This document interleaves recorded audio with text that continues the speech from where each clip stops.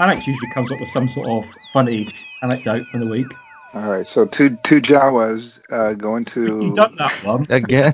How many times are these Jawas gonna do stuff? All right. Two Jawas walk into a bar, and one of them says, "Ow." That's better than mine. Looky, Senator. There's a Jedi arriving.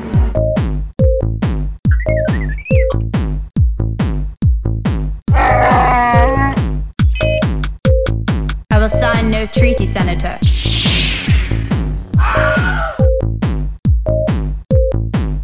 I am the Senate. This is the way. We don't serve that kind in here. No, the Jawas are in the cantina. Yes, sir. They were there. Yeah. It's really hard to see them if they come up to the counter, mustn't they? They might have to stick their order on a pole and sort of wave it in front of the counter. Well, you got that little bat. Chadra Fan. Yeah, Chadra he's Fan. there. He's there. Yeah, he got his blue milk. He did. He's the one waving his hands like gimme, like a little kid. Yes. Yeah. Yes.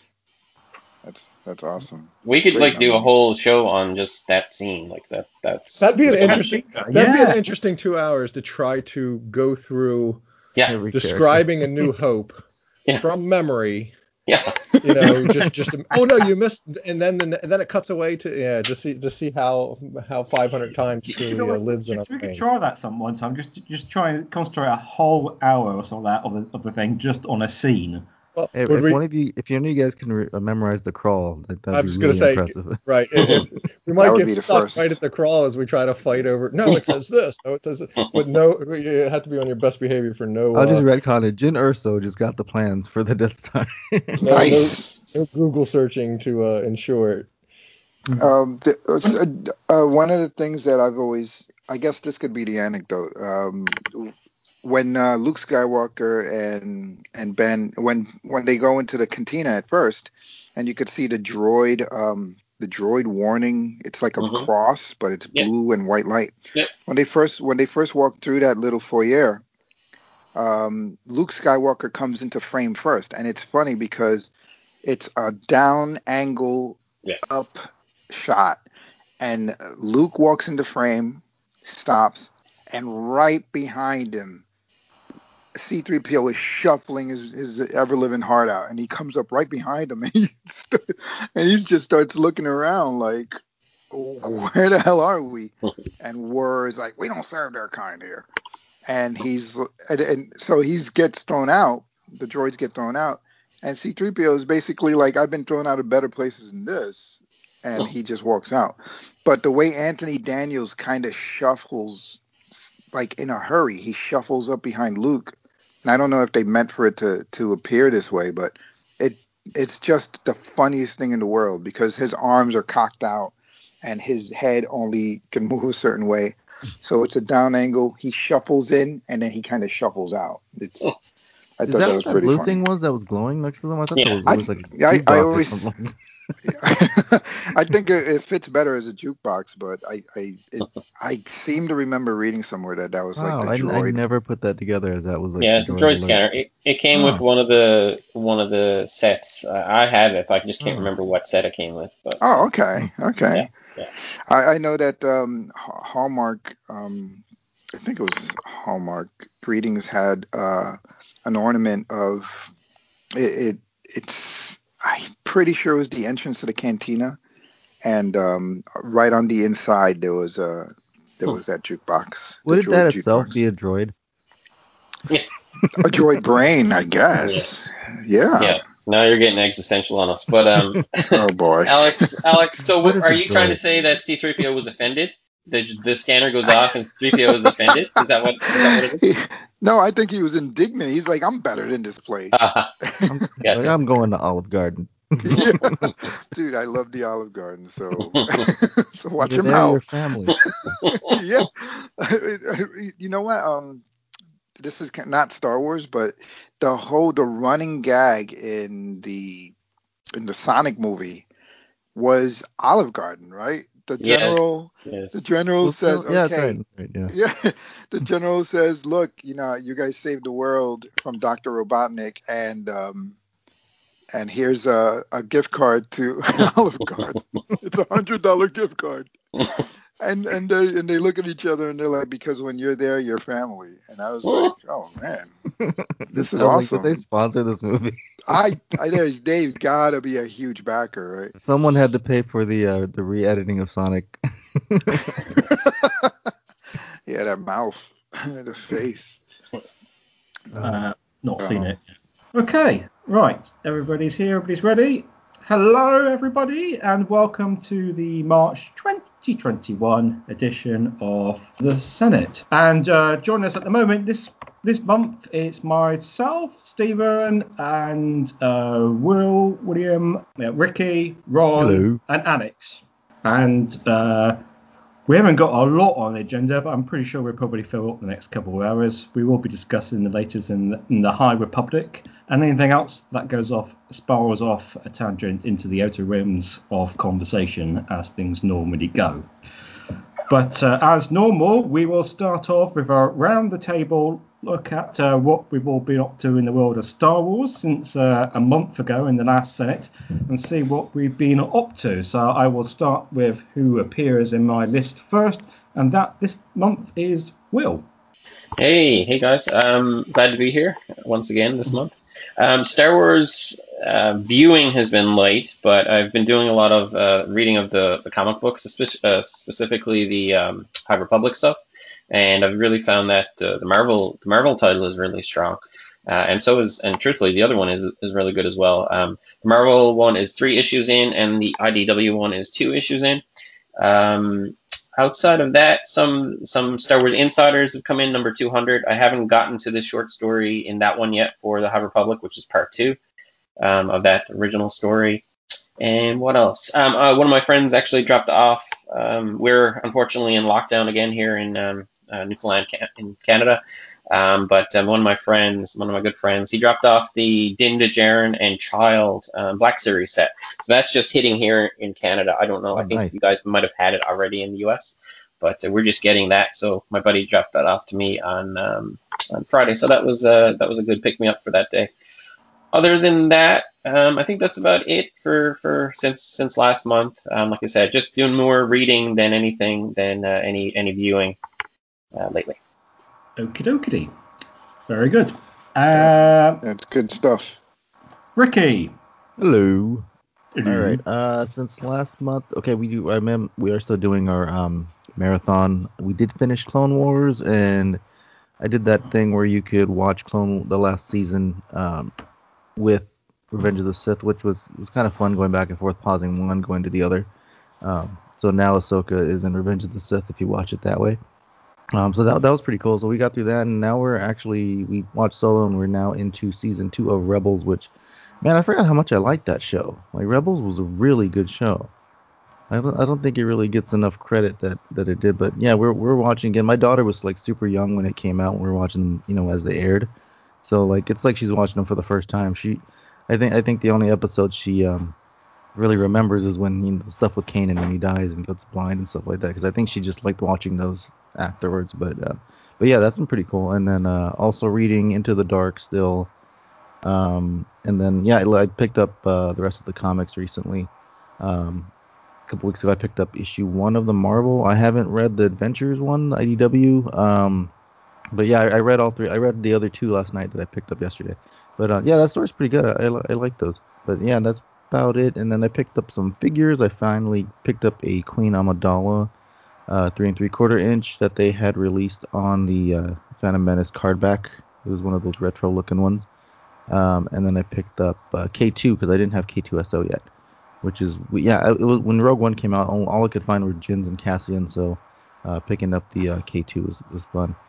So that kind of completes my 3 3/4 inch collection almost for Rogue One. I just need a Saw Gerrera now.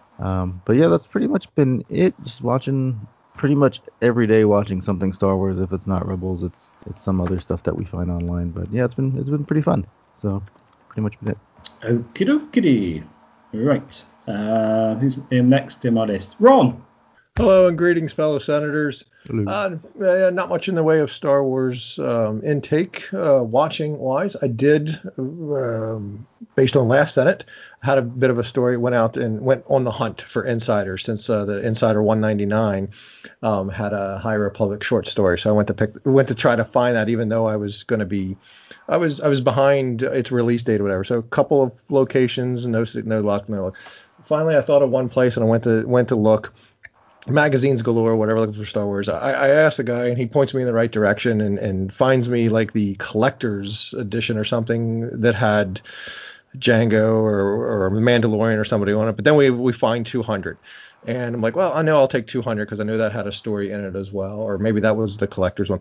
But as I'm sitting there looking, and the guy walks away from me, and I'm still kind of rifling through the magazine. Sure enough, I find a 199. I explained to him, what was on the cover, what I was looking for. But he's like, yeah, we probably already took it out. So I was very stoked to score the 199 and a 200 based on information from the Senate. So I truly appreciate that. Add that to the collection.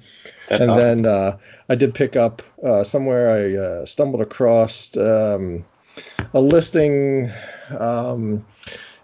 Google put out for the first movie, put out these cardboard VR glasses of some sorts. It's hard to describe them. I've put pictures of them in the chat, but it was a cardboard box that you unfolded, put around your phone, fired up an app, and then you could do this 3D VR sort of thing, whatever. Yeah, that was on the Star Wars app. They had that BB-8 little missions. Yeah, and you sent away or you signed up. I forget how you got one free or whatever. You just emailed or somehow. It was a very simple process, and I ended up with a Trooper one, but never was able to score any of the other ones. I saw a listing on a Facebook Marketplace kind of thing. I'm like, oh yeah, I should try to collect the other ones. And then I went on eBay, and sure enough, there's plenty of them there, and found somebody that had the full set for. So I made them an offer, and they accepted it. So I scored the full set of those. I'm kind of happy to add those to my collection because I'd always been meaning to add the other three, knowing I had the one. So yep, that's my my fun little foray into Star Wars this month. So Ron, is that augmented reality? Is that what that's doing, or is it? Yeah, if I remember, it's been a while since I played with it, so I need to do it again. You put your phone in that cardboard box, you look through those little viewfinders, whatever, and then as you looked around, you could look around Jakku, if I remember correctly. Oh, yeah. So Google it was a Cardboard very things. Yeah, it was a augmented reality 3D type of affair that the cardboard box just is holding those two lenses at the right spot. Shove your nose in it and kind of hold your phone and look around, and you could move your head around. So it was very very introductory to augmented reality VR type of stuff that the kids are doing with their games and everything. I remember it being very neat. There wasn't a lot to it in the app, so I do need to kind of dial it up again. But it was a free Star Wars collectible, and I'm all about that. That's cool. Yeah, I can never get my hands on one of those. Cool. I did do the little VR mission thing, and I remember it spoiling BB-8 being able to shoot out the cables. Oh, so yeah? I knew he could do that before watching the movie. Yeah. That's a cool pickup. Yeah. Like I say, I was stoked to find those. They're not hard by any stretch. I'm more happy about my magazine finds. Just because you guys made me aware of it here in the Senate, so that's a cool trick. And then to find it kind of hidden in the back of the rack there right before they clear out the old last month's issues. It's always good to rummage at the back. Yeah, to not take the guys. Because the guy was like, yep, this is all we got. Sorry. I was like, okay. And kind of let him shuffle back to the register or whatever and said, well, because that's been my experience. That'll be my piece of advice to anybody that's listening, whatever kind of thing, whatever. It's just anytime you're looking at something, anytime you're going down a row, you're looking for anything, whatever. You look at it once and you go, I don't see anything, whatever. You go away from it and you come back because you come back from it from a different angle. From, you go walk down the toy aisle this direction, come at it from because you invariably, at least I do anyway, see something different that you just didn't see the first time you walk through there. So yeah, it's definitely worth it to give something the once over twice. Rules for life. Yep. Rules for life. Especially, better not say anything more. I was going to say you didn't ask for any money off. No, the corners are bent. I want 10 cents off this issue. No, that won't work. You ever tried to haggle No, well, not in a legit store. Maybe at a toy show or something like that. But yeah, a store's not going to happen. $199 is actually highly sought after because it is the first short story, and people are spending a little bit more to get that one. So it was a good find for you. That was the advice last week or whatever, and that's legit why I picked it up, just because of having that first short story, and it's kind of a cool find. Okie dokie. Excellente. Let's move to Alex. See what the Shatner's Wonder's been up to this last month. I'm sick and tired of this shutdown. That's for sure. But the thing that's been consuming a lot of my time is Ron's. I don't want to be scolded by Ron, so I'm working on the U-wing. So that's the thing that's taken up a lot of my time. So it's gotten to the point where I'm gonna say 90% done. And as usual, things are always harder than you expect them to be when you start. So let me see. I think I'm able to show some. I'm going to turn on the camera, but I'm going to put on my pants first. Oh, man. TMI. No, I'm just going to. I was kidding about that, but I'll just post pictures. Basically, the U-wing has been taking up a lot of my time, and what about the trench? Did you finish your trench run thing? I gotta. That's what I've discovered is I can't multitask, so I'm gonna focus on this one thing first, and I'm gonna pick up the trench where I left it off. I mean, Ron just has one cell barge to build, so. Yeah, but you know what? I think Ron would put it together and then like kind of leave it alone. I'm a constant tinker, you know. To be fair, Luke could have been either in that trench run, so Art has never finished. He needed help. He needed help from Han, so he couldn't do two things. That's right. Yeah. Art has never finished. It's abandoned. So I guess I'm gonna have to learn, put that in my head. But I'm gonna post a couple of pictures in the chat, Ricky, so you can, cool. That thing looked really cool the last time you did some more stuff to it. Thank you. So that's been my Star Wars experience. Very good. Excellent. Well, that leaves me, and as I hinted to before, this is the unprecedented last month for me. I have purchased three things to do with Star Wars in the last month. It never happened before. Your shelf's going to be full. Well, my virtual shelf. Thankfully, my physical shelf is not at risk of falling over for the weight of all the stuff I've purchased. Virtually, I have purchased the two IDW, the High Republic digital copies through Comixology via the UK site, via a VPN trick, and lets you buy them. So that's very nice, and I have read them. So I haven't just purchased them and left them in my thing. I have read them. And also, because some of you may know, I suffered from severe eye strain. I haven't been able to hardly look at anything for the last couple of weeks electronically. So I purchased the Light of the Jedi Audible book. Great. And I've been listening to that. So about latest update, I'm on... I should look at this before I said chapter... 20 or 21. It's just done the let me see, chapter 21. I'm just starting now. Hetzel system. So just done the bit where they had the little I keep wanting to call him Niall, but it's Niall introduction ish. And Chancellor. It's Niall, right? Is it Niall? Niall. Wait, Yeah. I'm sure he said Nali. He said it in like two syllables at one point, but. Yeah. They keep changing the way they say things for some reason. Well, yes, I suppose so. So there was two different pronunciations in the audiobook? Well, that explains it. In the one I listened to, it was Nihil. Yes, that's right. Yeah, that's what I thought he said. Which is so strange, right? Because I've heard Marchion and Marchion now for. Oh, really? Yeah. That's so weird. And I have to say, I'm really enjoying that the Audible version, which fills in a lot of the blanks. So obviously, I sport myself before. I knew the basis of the story, and I read the children's version. But it doesn't. This fills in a lot of the blanks, and it's really well put together, I think. Although there's some comical nature to the production as well. So that's so as I said, unprecedented month for me, but good stuff. Right, so speaking of the High Republic, we shall move into that. And I know probably Ron is the one that probably relying on us to fill him in on what's going on in that era of content coming out.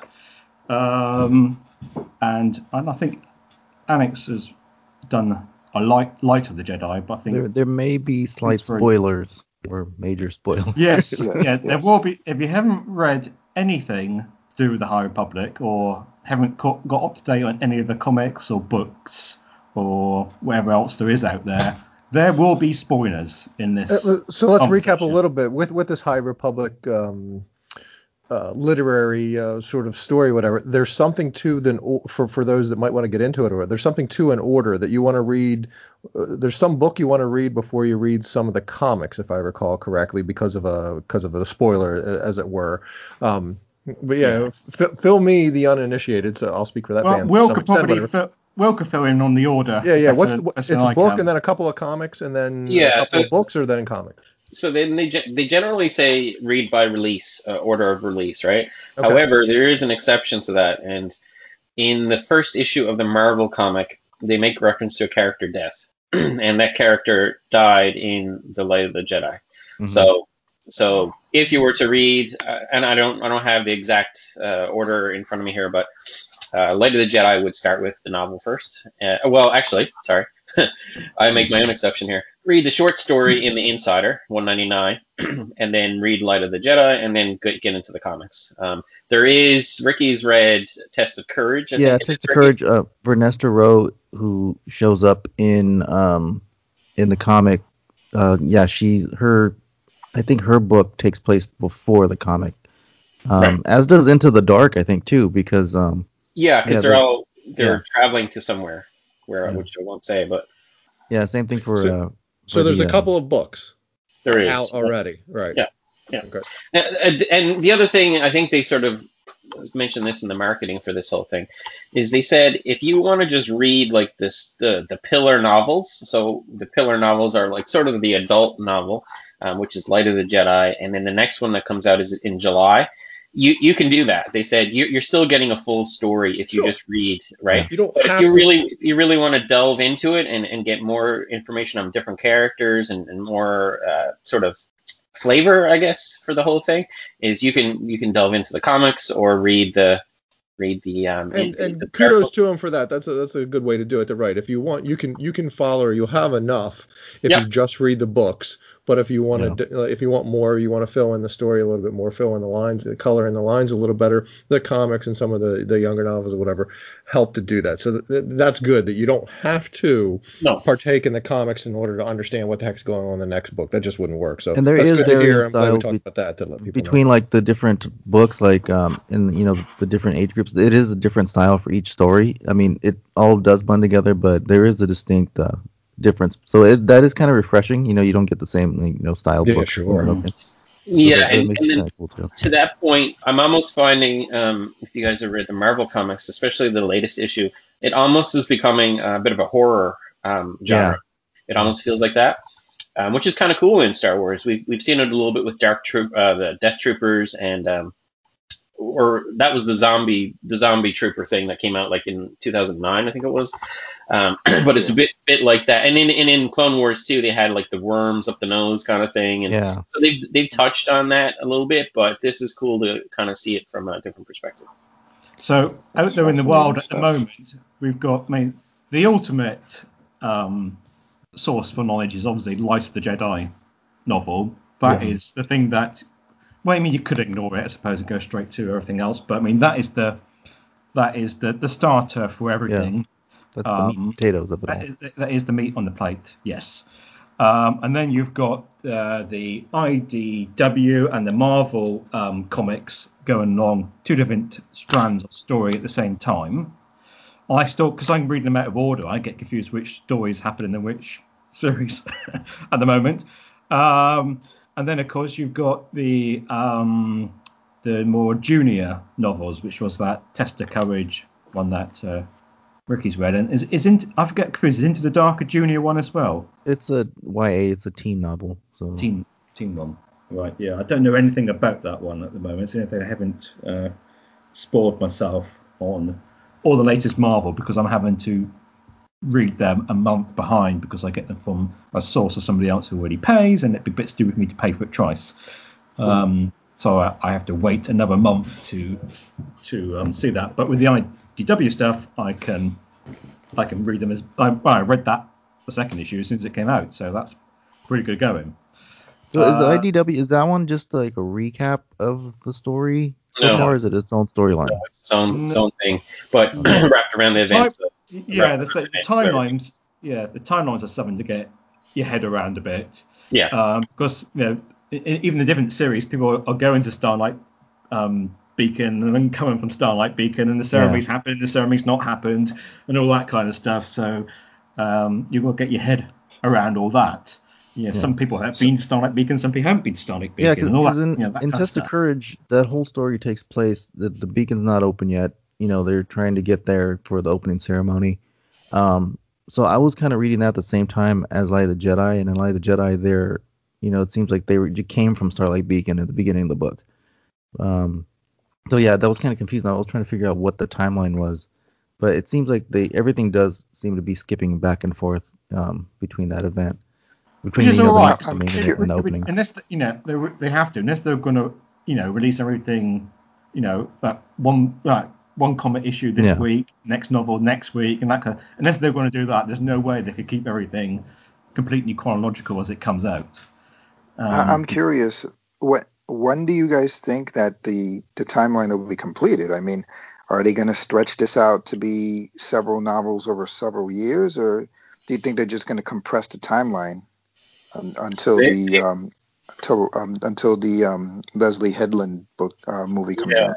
That's kind of what I feel the trajectory is here, right? I feel like they're going to do this. They've said it. They said that they're going to do this over 3 phases, and it seems like 1 year phase kind of thing. Okay. But to me, it almost feels natural to hook up or have as your marker to hit as that Leslie Headland thing. And I think I've read somewhere that it's going to take place. The end of this is going to hit 50 years before Phantom Menace. So wow, that's close. Yeah, that's pretty close. So the birth of Palpatine. Yeah. Yeah. Well, I haven't got to that bit in Rise of the Jedi yet, but I noticed that one of the upcoming chapters takes place on Naboo, and I wonder if there's any kind of tie-in there or any hint of his, why Naboo? Yeah, all places, why Naboo? Yes. I remember that going to Naboo. I gotta go back and look at it. Yeah, that's not ringing a bell with me right now, but there was a character, and I never asked anybody about this. There was a character that kind of seemed like the Plagueis character. He was a Mon, and he was in the I think he was like some kind of bureaucrat or within the Republic itself. Did you guys pick up on that? It kind of felt like. Oh yeah, the guy that kept like the negative guy. Yes, right? He was in the ear of the Prime Minister or whatever her name, whatever she was. Dina So. Yes. So yeah. So did you guys pick up? Do you think that is Plagueis? Oh wow, I didn't even think of that. There's definitely something up with that guy, because at one point even the Master at Arms was looking at him like, "What are you talking about?" I haven't got to that bit yet, so I can't. Oh, sorry. That's fine. That's fine. They all die, Stephen. You kind of want to, pretty much. They so. did. I mean, you do kind of wonder. Is it going to be another? Is it going to be another inside job, so to speak? I mean, if you talk about Palpatine was playing the long game, I mean, is Plagueis playing an even longer game, or does he have to be involved at all with politics? The Santekas are super sus. There's something up with them, man. There's Have you something gotten to up that with stuff them. yet, Stephen? To the Sorry, I Sancheca haven't stuff? got to them yet. No. Okay.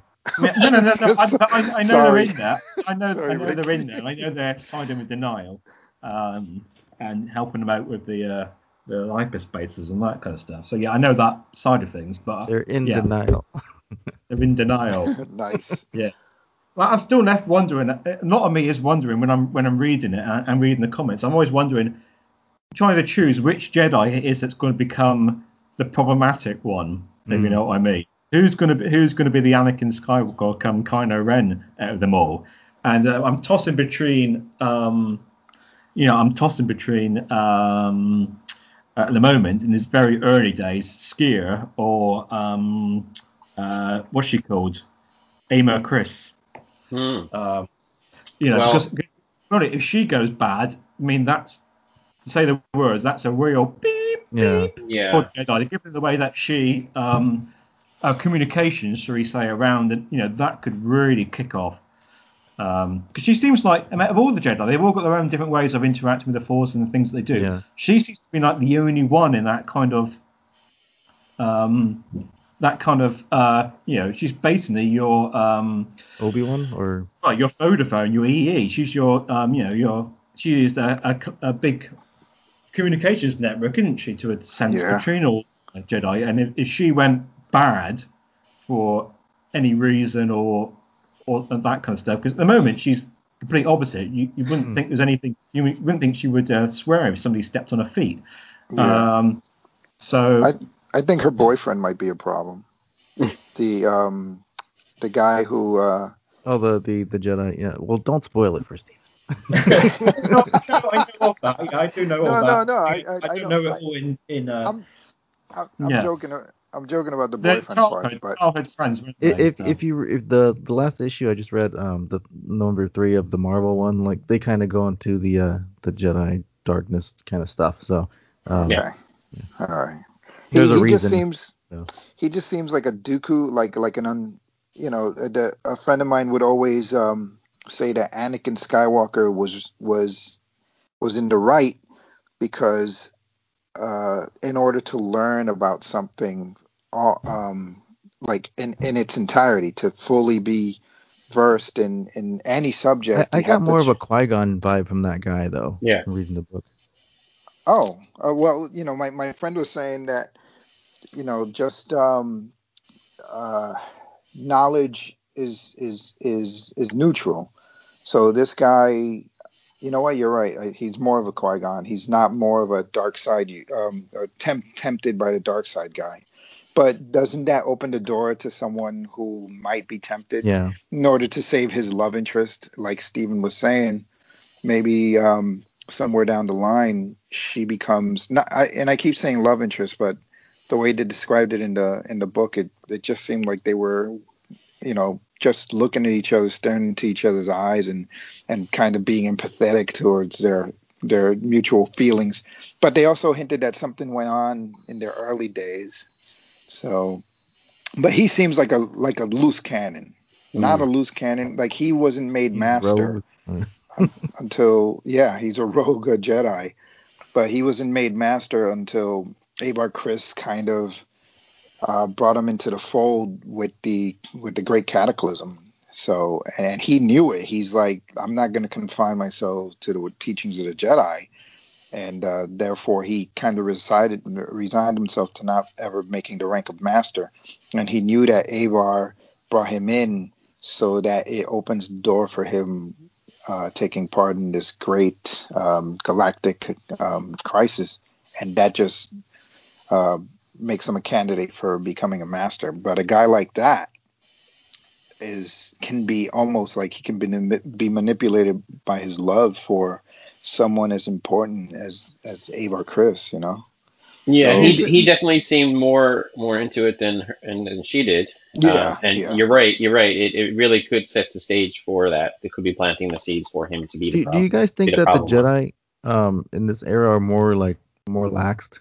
Like they're more They're laid hippies. back and Yeah, They're they're definitely absolutely. more hippies. human, Yeah. right? They're more Yeah. less Yeah. monk-like and more. Yeah. I mean, some characters do call them monks, but I think like the rules bend a little bit more. They're not so bureaucratic and not so dogmatic like Palpatine called them. Yeah, and there too, they're like on the frontier, right? So, you kind of got to do what you got to do to get through. So, I guess that's kind of what they're saying. And ultimately, it's another baseline for where they are supposed to go by the time of the Phantom Menace, right? Yeah. They're all rigid and stoic and unfeeling and Qui-Gon, you guys have talked about Qui-Gon already in this call, but Qui-Gon is the sort of the polar opposite of that, right? Yeah. And he's always He's got the the living leftover. force. Yeah. Living force, and so Alex, he's that dogma, he's that the what they probably were before, or what their true Jedi.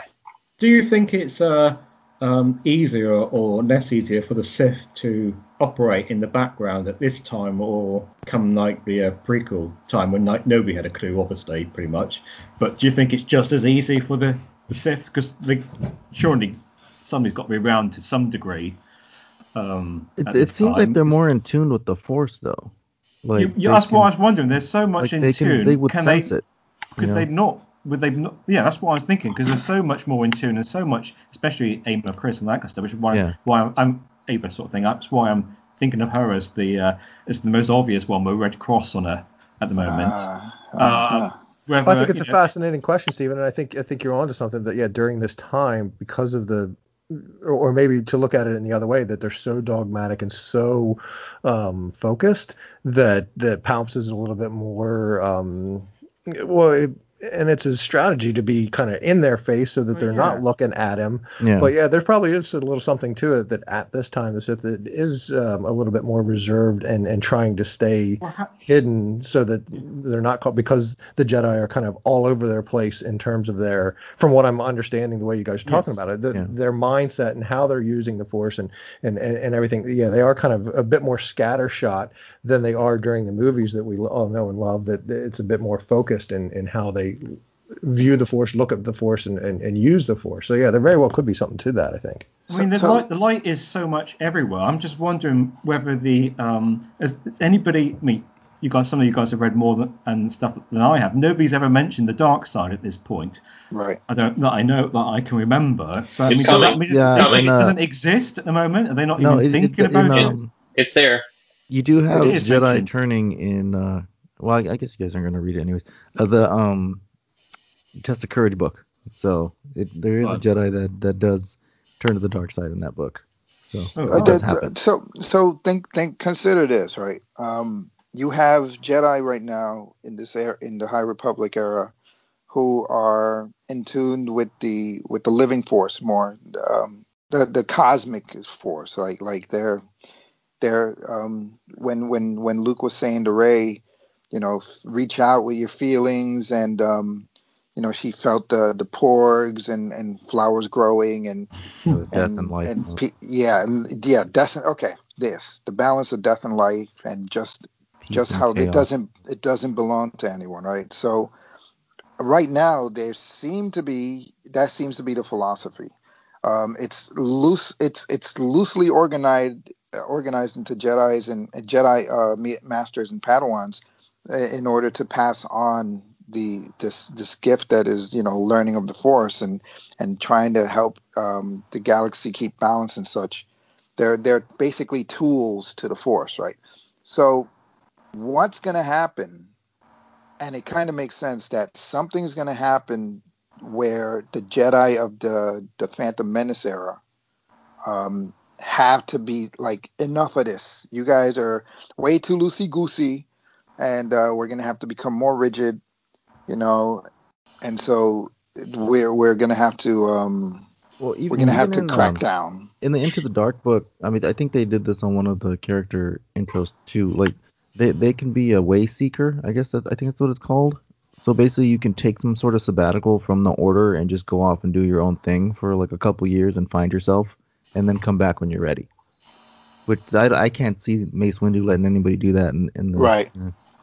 in the prequel. No, to Alex's point, to me this era definitely speaks of getting out on the edge of things and getting your hands dirty. Whereas in the Phantom Menace era, the prequel era, it's very much centralized. They're kind of withdrawn, literally and figuratively, Yeah. right? Like they're withdrawn within themselves. They're focused on their principles and their tenets, and that's what they want to do. But and like I said, in this era, they're very much about the living force and interacting with With other everyone, beings, yeah. right? Yeah. So what's the inciting incident? Well, that's the thing. That's what we have, presumably 3 years or more to find that out. Yeah, and, and those Wow. character bio things that they put out, they keep showing the light of the Jedi beacon like illuminating the galaxy, and then it turns red. So, Oh, you know, wow. yeah. Yeah, I don't I'm think I wondering if it's noticed got that. to be. I mean, obviously, it's pretty obvious that the Starlight Beacon is going to be destroyed. I mean, I'm not sure that's not any spoiler thing Yeah. here. We're all pretty much expecting that to be obliterated at some Yeah. point. But I've just got a feeling it's got to be. There's got to be more than just that. Would that be enough? I mean, there's got to be things coming at them from multiple avenues. In the political stream, the beacon being destroyed, the Jedi Order being Like they're trying to emerge into manipulated or the. seduced. There's got to be more than just just blowing up the Starlight Beacon would probably set things back. But I mean, that in itself wouldn't be enough to push them into the prequel mode. It would have to be a direct attack, not by the Nihil, because they're. I mean, as I understand it, the Nihil blew up that ship by mistake. They Yeah. they didn't count on the pilot within hyperspace to try and maneuver her ship to avoid their swarm, and the next thing you know, all these sealed containers, there were people in them Or was are it the will of traveling the through. Force? So, yeah. There you have it, right? But look, I mean, somebody like Palpatine can be like, okay, this is my opening. This is an opportunity that I can take to focus the Jedi direction in another into another corner of life in the galaxy. I Rather mean, than they must be thinking something's up. I mean, you got to the point in the prequels where they've been pushed back to they don't even have much input in the Republic, right. and what's going on in the Senate. They're just like an arbitrary consultee that can be Yeah. called upon if they really want to Yeah. be, They're but like they a don't really police have much force, input. basically. I mean, they must have thought. I mean, you go from this High Republic era that we're in now to where they are in the prequel trilogy. I mean, they must have thought that. Hang on a minute, this can't all be coincidence. There must be some dark side stuff kicking off here before they got to that stage, and yet they don't really seem to raise, an eyebrow to the dark side Well, until there has to be near. something that makes them put their full faith and trust into the Chancellor's office, because that's basically what happens with the prequels. They're basically working for the Chancellor in the prequels. Even the first guy, the one that gets voted out. Valorum. Yeah, Valorum. Like the whole what the clones were made because Sifo Dyas was dispatched by Valorum and all this stuff. So they were working for the Chancellor before Palpatine got into power. And it seems like with this Chancellor in this book, like they really like view her as someone that's a leader. So maybe between that point now in the books and in the prequels, they put more trust and more pretty much power to the Chancellor to I to got. run the I order. think that's always there though, because if you remember in Revenge of the Sith, Obi-Wan says to Anakin and Mustafar, he says, "Our allegiance is to the Senate, to democracy." So Right. that is a principal tenet of them. That's day one. That's what they're meant to do, right? So Obviously, Well, I Anakin's they're, the mean, in good guy. Obi-Wan's era, yeah. I mean, but I don't, Yeah. Anakin's the good guy. What? The guy who sees through the lies of the. Come on. I don't know, dude. It's my friend loves Anakin Skywalker, and he's like, well, they shouldn't have lied to him. And I was like, what did they lie about? And he says that they should have taught him both sides of the Force, the light and the dark, and let him choose. Trust him enough to make the right decision. And I said, but you might open the door to something that it's like hiding some a text from your wife that doesn't need to be hidden. It's just your friend saying we're going out for drinks later, and you're like, the cover up of the crime or Yeah. of the transgression has almost always more fallback than the actual transgression. So Anakin is like, you guys are holding me back, and they're like, no, we just know that you're vulnerable. So we're not going to let you learn about. Is it possible to learn this from the? And then you got a guy whispering in his ear. So, Well, they didn't even want to train him in the first place, which is kind of right, fear, you know? and yes, and you have to remember that Obi-Wan calls him a pathetic life form. Yeah. If you internalize a lot of that stuff, man. This guy was the hero of the Republic. Anakin put his cybernetic hand with all its feelings and everything into that force field to pull out some stone that was remember in the Gendy Tartakovsky, he couldn't put his biological hand through that force field to grab this gem that was transforming the natives into Oh, yeah, I remember. workhorses, but he used his cybernetic hand. This guy is a true hero, Anakin. And then when we grant you a seat on the council, but you will not get the, he's like, what more do I have to do? Yeah. So that's my friend's point of view. My point of view is, yeah, you know what, Anakin, look, you're a baller. You do baller things, but you still got to play by the rules, brother. You I can't think just. Anakin would have gotten trained in the High Republic era, like right away. Oh They yeah, would've- right away. Yeah. That doesn't seem to be like Rick I think it was Ricky, like you said, the dogma. But maybe that dogma came from something that happens, and they're like, okay, enough of this loosey goosey stuff. You guys need to focus. Has it You been know, you got established in this High Republic era? Do they train people? Do they not worry so much about finding them young and training them it like we doesn't see in the seem movies, or like did they it. Yeah. just, or It doesn't has seem it like been there's addressed? like Has this. it been addressed? Let me ask it that way then. Has it Well, been addressed specifically? It's potentially could happen in the IDW one, couldn't it? Because they found a Force user on that Well, planet. what I'm taking from what you read, it doesn't seem like it. They'll take anybody if they have force powers when they're Yeah. 15, 22, It feels whatever. like. They'll So take them far, it in doesn't seem like they and have then like a start system showing. for it. Like Yeah. didn't they have like a thing in Clone Wars where if somebody found a force sensitive child, they would dispatch people to go find them and all this and that. Yeah, that's what we're led to believe in the movie era of things, that right, they sort of try to find the kids early and get them before they're not corrupted, but corrupted in terms of living life and enjoying life and finding out, wait, I have this power and I can use it to do dark side things. Right. It's control the chaos. Yeah, to get ahead of it, so to speak. And it might be something that's learned in the High Republic, because as people, that dark side becomes a thing as Force users are trained and see other Force users, whatever, and then they start using it for dark side things. They lose balance, as I always say about how the balance works, whatever, and start using it for the wrong purposes. The Jedi Council, the Jedi look at it as okay, we've got to get ahead of this, train them early, train them before they even understand any of that sort of stuff, and I keep think them on the good side of things. Keep I them think balanced. I think that has always been the intent of the Jedi, just to, you have a flame that's burning, you won't want it to burn out of control. So, like Ray said, something's awakened inside me. I don't know what it is.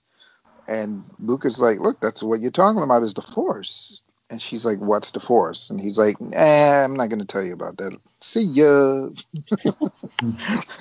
So Did you- balance would be like they're more like, because I feel like they're kind of like cowboys, all the Jedi that are in this era. You got one that swears, you have one that doesn't want to leave the temple, he just wants to do his own thing. You have the other one that does leave the temple and they kind of do their own journey. But like, is that like a good balance? Like they're really powerful, but they're more relaxed and they're more like, hey, what's going on? Where they're kind of out of balance in the prequels because they're more like, okay, we're sticking to this. They're more stringent with the rules, kind of thing. So I there probably is something that does happen, and they buckle down. But yeah, I think they're more wild, I guess, in this era. Yeah. Well, it seems to be. I mean, we've got thousands of them potentially to find out more about. But I mean, do we think it's? I mean, have they decided? Did they decide that the Nile would have a lot of red, shall we say, in their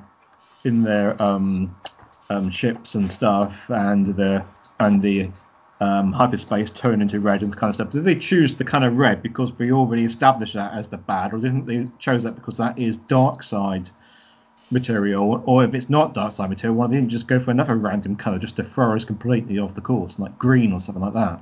I mean, their choice of red, is it just because it was making it simple for us that red must be bad, must be the baddie, must be the baddies? Could be a red herring. Yes. Yeah. Dad joke. Yeah, no. I just think they're just making it as simple. They just think, oh, bad guys got to have a bit of red in them. I mean, it's still early days, isn't it? So we don't know. Could be slight foreshadow, but I mean that the Sith are essentially pulling the strings. But I keep going back to the Phantom Menace, and Ki Mundi says, the Sith have been extinct for a millennia. So, the Sith are potentially they could be the ones pulling the strings here, but they're not going to have any large presence. They're going to be behind closed doors, kind of behind the shadows, kind of thing. Is this around the era where Plagueis is teaching his putting his word out to Sidious, to his assistant? I mean, no, this is 200 years before the Phantom Menace, so I got a feeling if it's anything, it could be someone teaching Plagueis. That's what I could kind of. Okay, yeah. I don't know how long lived these characters are. At one point, I heard that Sheev was 600 years old. So. Oh, but we don't know who Plagueis, if he was a human or. Yeah, Plagueis was immune in the book, I thought, right? So we don't necessarily know their lifespan, but yeah, there could be something to. I'll subscribe to the theory of, in not having read this High Republic, but perhaps that not taught. Plagueis not taught, but somebody that falls to the dark side, somebody that sees the dark and so starts searching Sith artifacts, goes down that path and sort of resurrects the Sith because something happens and that could potentially be the story anyway. Something happens that just sets him off and puts him off down and disagrees with the Jedi path or whatever, and becomes Sith in that sense and brings in the apprentice or whatever. Because like you said, the Sith have been extinct now as far as the Jedi are concerned, and as far as they know, the Sith have been extinct for a long time. Blah blah. They could be. Well, that's what I was going to say. This could be a whole Battlestar Galactica thing, not to go off on a completely different franchise, but I mean the Cylons and stuff were discovered long before they turned up and what they were up to, which just never passed on to everybody to know. So there could well be the Sith. Not to say the Sith could not be discovered within the High Republic, but whoever discovers them is either dead or joins the dark side, and so thus the Jedi don't know about that. So let me ask that as fans, are we going to be okay? Are we going to be okay with the Sith era not being, the Sith not existing for some period of time, like we've thought all the time? Well, that's. And Star Wars does that, and Star Wars storytelling does that, to change things that we know and spin them on their head. But I don't know, that one seems like one that kind of should stick or should be a thing. Yeah. I guess if it's done well, it's done well. But yeah, that one should be there should be a time period where the Jedi had their stuff together. But something fell off. Yeah, something creatively. Creatively, it kind of handcuffs the writers in one sense, but in the other sense, like to go back to what you're saying, Ron, I kind of feel like there is an unbroken line of Sith where there's a master and apprentice, and the apprentice kills the master, and so on, and that goes for presumably thousands of years, whatever the rule of two. But there can also be, like Ricky said in that other book, Test of Courage, there is a Jedi that goes to the dark side. So I think there's room for both of those things to exist. I think you'll see that, and I mean we've already alluded to it. Potentially the Sith could be behind all of this all along. So it's but like I said, I do think they're a little bit handcuffed, but they just need to be a little bit creative in terms of how they bring that story along. I think between the Nile and those plant things, they have enough bad guys. Yeah, they do. I don't know about the plant things. They did a character thing. Yeah, they're in the comic books, but they're a major villain of this whole thing. They're called the Drengir, I think it is. And I don't know if Steven Steven, do we know if they did a video for them? I think they Yeah, did. we they played did. it last month. We played it Yeah. last month. It's my memory. Dren? Or did we? Or did we? Actually, we may No. not have because No? I'm going to play the videos. Actually, it was released 3 weeks ago, so we couldn't have. Yeah, Okay. say, I do not. By the way, if recall it. anybody Yeah, wants so- to listen to last month's Senate, they're on YouTube. Should and we do the videos? Yeah. Yeah, the Dren. So we got you know what? 3. So we got the Drengar, otherwise known as the trees. Skier. Evil trees. The trees, yeah. Marchian Row and Burayagi, and of course the other person, which might well confuse things. When leave Buryaga for the last because I have some audio clips What's the impressions? Cool. Oh, yeah. of that. Yeah. No, I'm not. We're just gonna do the whole rest of the podcast in Shuruk. Yeah. That is pure nerd stuff. But yeah, I have the audiobook version of your Barry, you know. Barry. Yeah. That's his His name's basic not name. Barry Yaga. Burayagi, otherwise known as Barry to you and me. we should work that out for every Jedi character there is. We should come up with a common name for them. A nickname, yeah. Yeah, just Barry. For somebody for Aim or Chris, it could be just Chris. Chrissy. Crispy. Ava? Chrissy. Oh, Chris. Yeah. Yeah, nice. Yeah, Yeah. I'm sure she. Good luck with Yoda. Good luck with Yoda. Yogurt. I keep calling Yogurt. Marky on roll Marky Mark, so That sounds about right. Yeah. And here we go. The Drengar. He's a friend of Boba Fett's, right?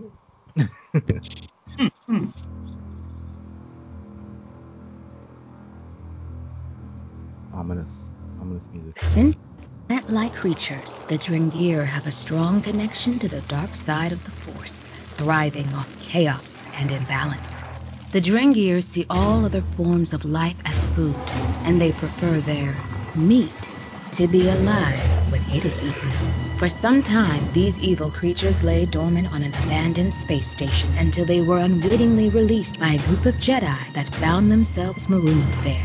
As the beasts arise from slumber, they return to their warlike ways and look to satisfy their voracious hunger.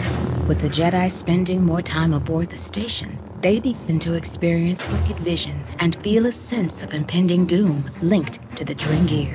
The ancient and twisted Drengir represent a new threat to the noble Jedi and the galaxy. Have you ever heard Wow. of pesticide? So that whole story of the space station, I think that's Into the Dark because those are the two characters. It's that Into the Dark one. It is, yeah.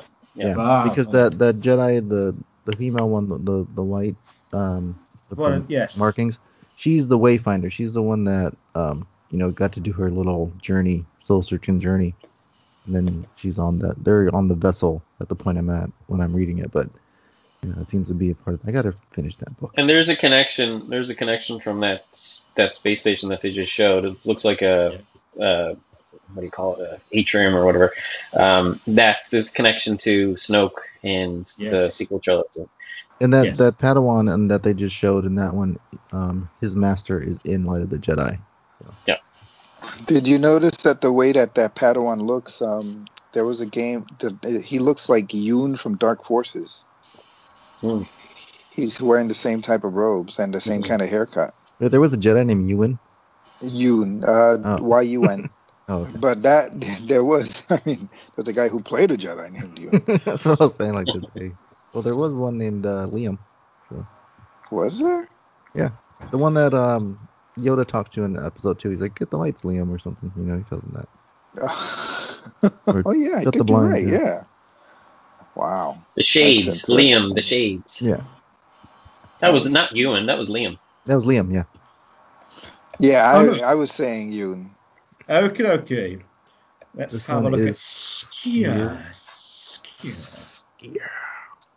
Daring and adventure marked the era of the High Republic. Jedi Master Skier might have thick skin, literally and figuratively, but deep inside beats an honorable heart and a dark secret.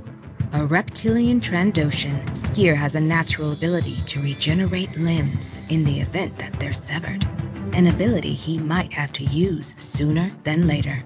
As the Grand Starlight Beacon is set to launch, Skier is assigned to the outpost as Jedi Master Avar Chris's steward. But their time together is cut short after the Great Disaster, a hyperspace catastrophe that threatens the lives of billions. In the aftermath of the catastrophe, the Force guides the two Jedi on diverging paths. The Jedi's altruism during the High Republic exemplifies their principle as an order to be the guardians of peace and justice in the galaxy. But where there is good, an evil is bound to rise.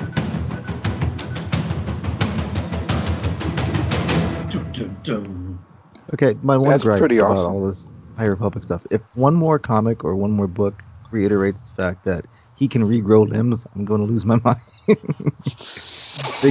say it like multiple times in like everything that he can regrow his limbs. And he's pretty cool in the Marvel Yeah. comics, I must say. Yeah, I like he's him. crazy. I like him, and Yeah. if you check the preview covers, you can kind of get a sense of where he might be going. But yeah, very much. In the last issue is very much horror based, and it's around those Drengir plant based things. A lot of yelling. Yes.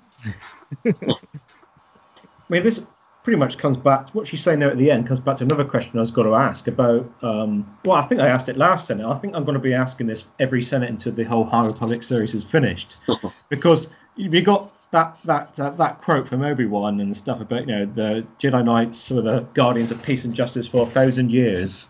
Generations. Which suggests lots of peace and light going on for a long period of time. And then she's saying there at the end of that thing, wherever there's light, there's darkness. So I mean, this comes back to the age-old question: what's been happening for the last 1,000 years?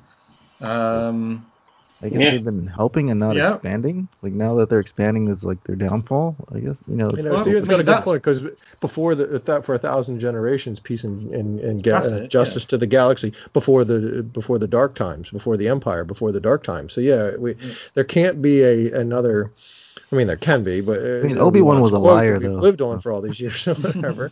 And that's not even really from a certain point of view to some extent. Right. There can't be a massive big bad. There needs to be a bunch of bunch of little big bads that the Jedi dispatch and take care of. But there can't be a massive big bad. Goes against that.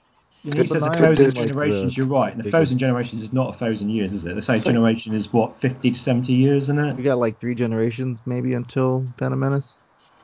From this point, maybe. Depending how long people live. How do you define a generation in Star Wars when people live like 800 years? Yeah, it's gonna be interesting to see how they dovetail into. I mean, right now there could be. It's got to be an inside job, right?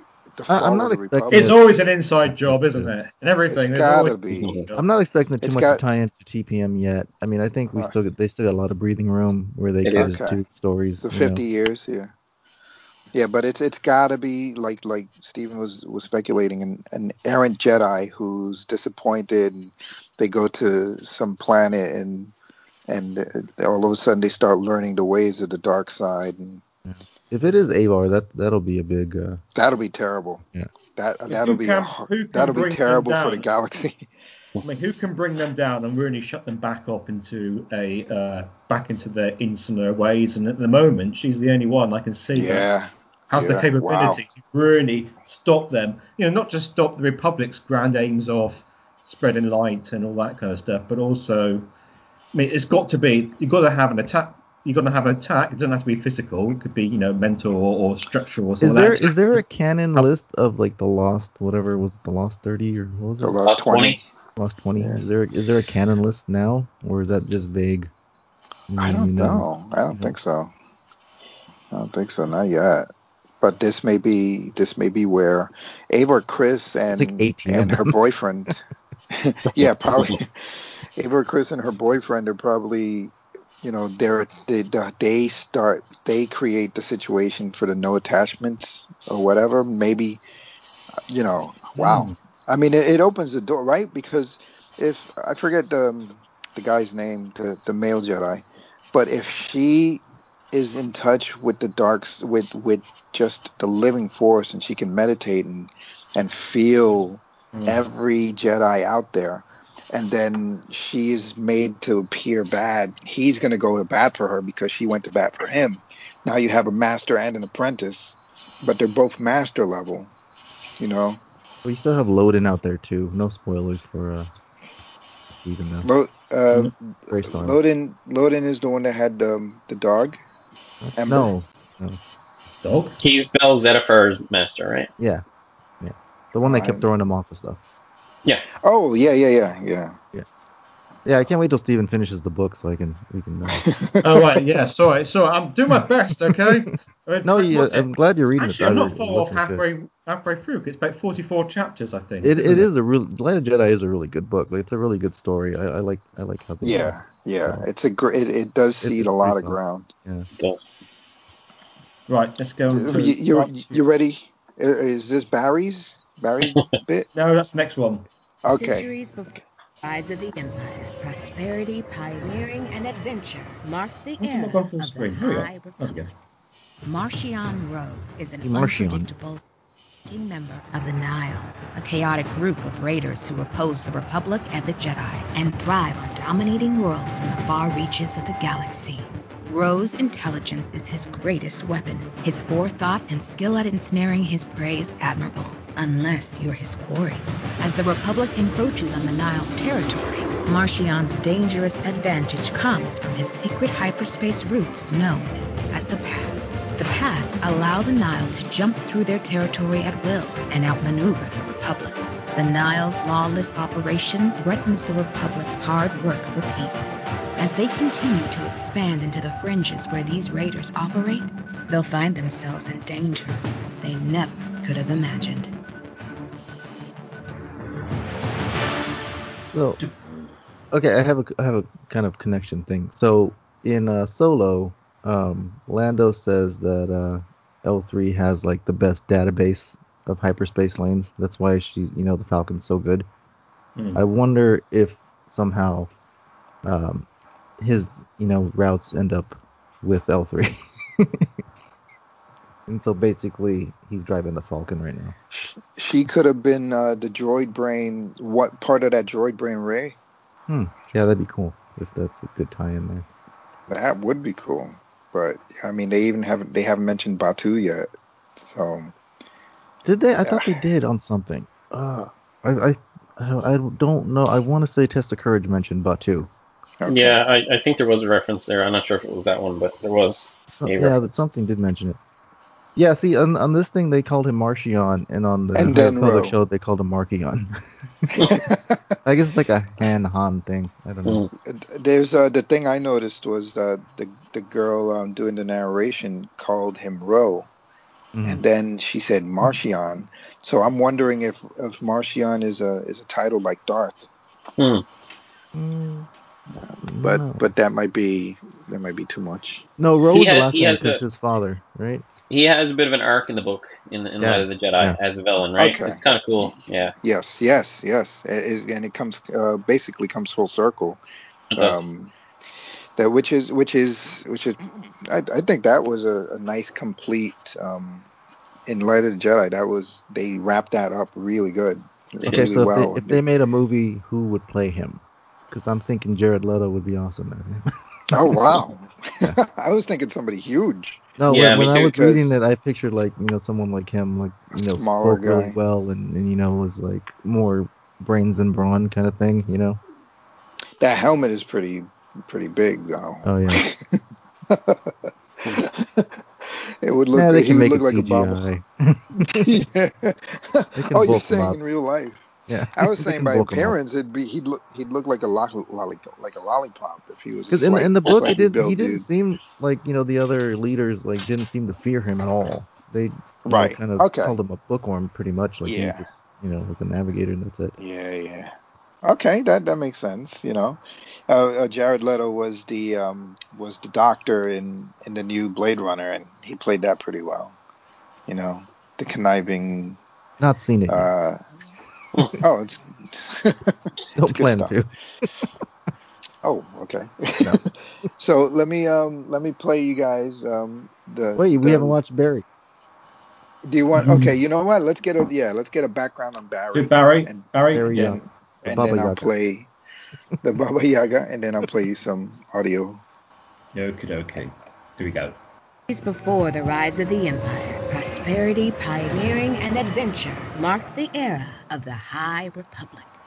Padawan Buryaga may appear imposing, but is actually no gentle giant of the Jedi Order. His master, Nib Assek, has dotingly given him the nickname Buri. Buri's experience as a Jedi is rooted in his culture. He sees the Force as leaves on a gigantic tree with sprawling limbs, and his lightsaber is crafted from wood from his home world. Aboard their Vector, young Buri and Nib are among those tasked with stopping anomalies of the great hyperspace disaster from killing billions. But as they prepare to take action, Buri is overwhelmed with a sense of fear. Nib calms her Padawan, but Buri makes it clear that it wasn't his fear. He reveals a significant discovery that forces the Jedi to rethink their strategy just in time.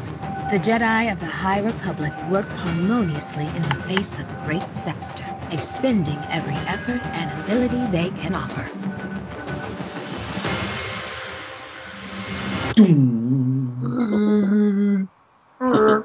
They've done a good job explaining all these Jedi and how they have different interpretations of the Force. I thought they've done a really good job of that. It makes it unique. And I missed the leaves thing with him, like in the book. Yeah, that was really cool. He's got a long hilt there as well, hasn't he? And he looks super nice. He's a nice guy. You'd like to go and have a cup of coffee with him, wouldn't you? I just wish he'd close his legs. I like the part of the book where he was meeting people. That was Yeah. I have that on. I have a recording of that. when he's talking to the boy. Yeah. No, So, he's one of the. He's a cool one. So. Yeah, I kept saying Barry. I didn't realize that his name is Buri. I like the name Barry. I like Barry better. Yeah. Barry long hair. His name is Buryaga Manilow. There was a slight off tangent. There was a Formula 1 racing driver called Rubens Barrichello. And my mum always misheard it because they always say the surname, obviously, when they're racing. There we go, there's Barrichello. And mum always thought it was Barry Cano. Barry being the first name and Cano being the surname. So you go, is that guy Barry racing this week? It's like, Barry who? Nice. Well, I knew somebody that thought Al Pacino was his full name.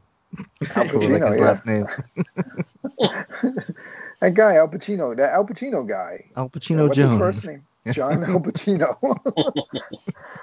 So look, this voice, the voice actor who read Light of Jedi does all the voices. Yes, Mark Thompson. He did all the voices. He did he did all the voices, and they're all great. I just trying to think. Imagine remembering though what voice you've given to. That's weird. That is one hell of a. I want to think that they. I would ask them to record all the clips for that character all in one shot, so that you don't have to do the vocal gymnastics. But so the way his narration style is very theatrical, I guess, because it sounds like the old time intro. He's like, and this time radio drama. He doesn't just when it's not the character. He doesn't just read the stuff as it is. Once upon a time. He's really bad. He goes, once upon a time. Exactly. And I've seen a lot of the reviews. People just didn't like. A lot of people didn't like that, but the majority did. They were saying that it was too sort of over the top. Well, it's not sarcastic, but just a bit over the top, just a bit pantomime-ish. I don't want to say it was over the top, but it was very dramatic. But this is an audio. I love it. This is I loved it too. It felt like somebody was telling me a story, reading me a story, which technically. And all the background sound effects. And the background sound Mark effects. Thompson is tucking you in at night and reading you a story. Yeah, tell me a bedtime story, Palpatine. He did the TFA one too, right? Oh, I don't know. Because he did Ray, and it was weird. He did not the From ones, I noticed. So this is him doing Buriaga, Barry. and this is that scene that was just described in the clip that you played. Hold on 1 second. 4 billion people. It was time. Teami tightened her grip on the triggers. A squeal from the comm system, loud and insistent. A scream, or a yell. Forceful, almost panicked. It startled Teami. And if she were not a Jedi Knight, she might have inadvertently fired her weapons. But she was indeed a Jedi Knight, and did not fire. It took Teami a moment to understand what she was hearing. Not a scream, but words in Shriwook. Buriaga saying something she could not understand. Loud, insistent, desperate. His emotions strong again through the Force. That same mixture of fear edging on panic. Buriaga, I'm sorry. I don't understand Shriwook. Are you all right? We're running out of... I have a nice smile on my face during that whole section as well.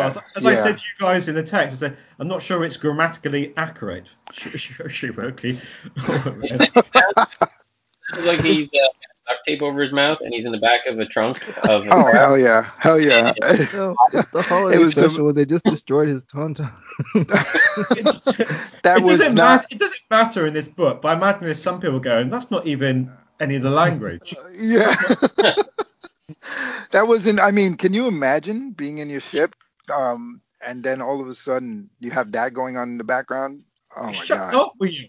Yeah, what are you on about? I'm just imagining the sound engineer listening to this guy do that for like hours on end. Can you imagine that? Yeah, but it to me, I got the impression that Mark Thompson was just kind of squeezing the hell out of his own throat and just You think that was him, or did they use him? Yeah. It has to be him, right? Yeah, It gotta be.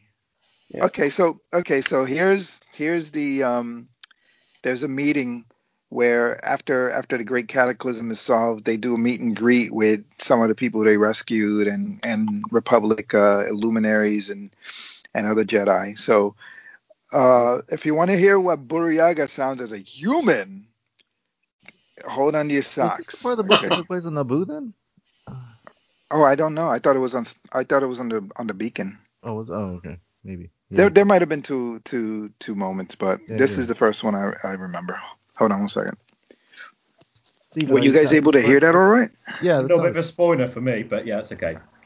Well, it's they're not gonna talk about details. It's just I listen to this voice. Go for it. I'm uncomfortable with this, Master. Buriaga said. We were just doing our job. He spoke in Shriwook, and as far as he knew, the only person within a parsec who could understand him was his master, the Jedi Knight Nib Hasik, standing at his side. I'm uncomfortable with this, Master. Why do I have to go do this, man? If I only had a brain. Come on, sounds like a dog. I just thought of it. I just know who he sounds like in the movie Up when they do the translation on the dog. Oh yes, yeah, that's how he sounds like. Yeah, squirrel. I've just met you and I love you. Yes.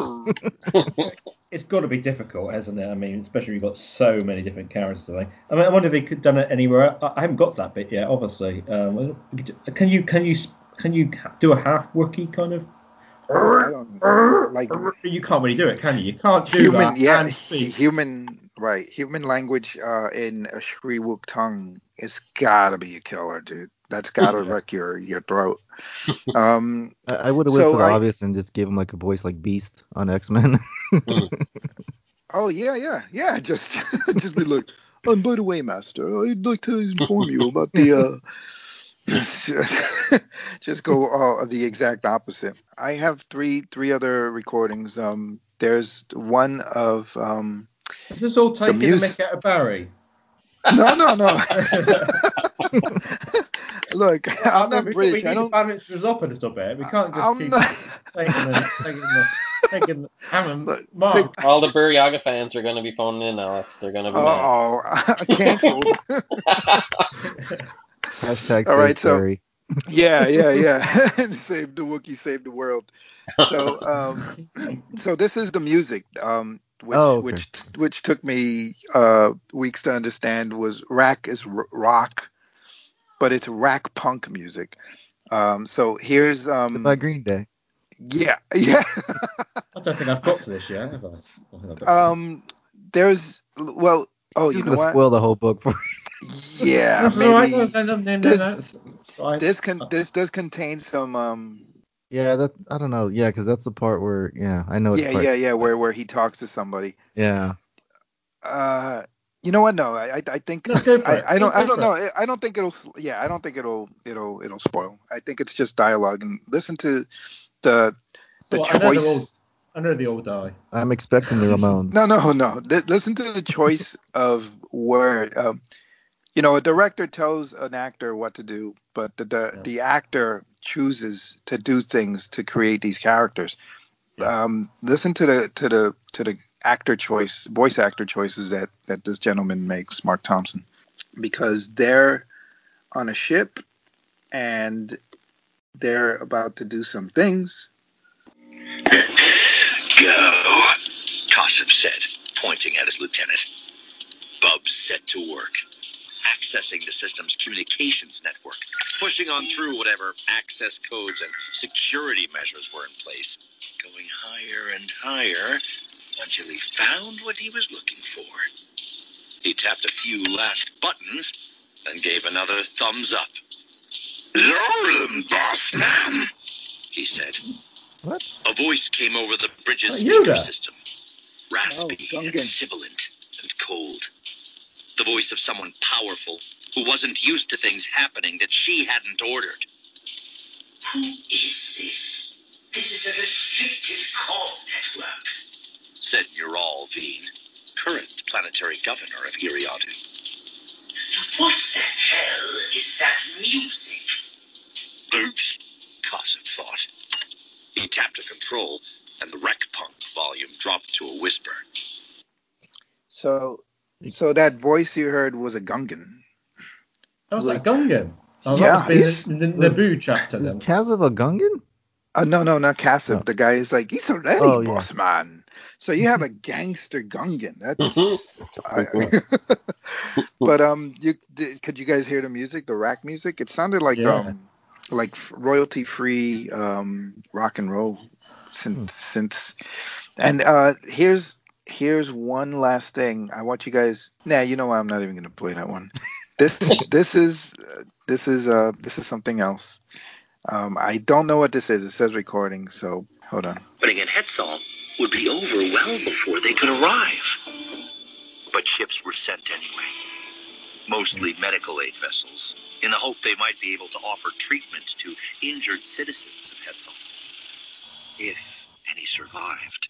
"Get to your nearest off-world transport facility," Minister Eka said to a cam droid, recording his words and image and broadcasting them across the system. "We will send ships to pick up people who don't have other ways to leave the planet. It might take time, but stay calm and peaceful."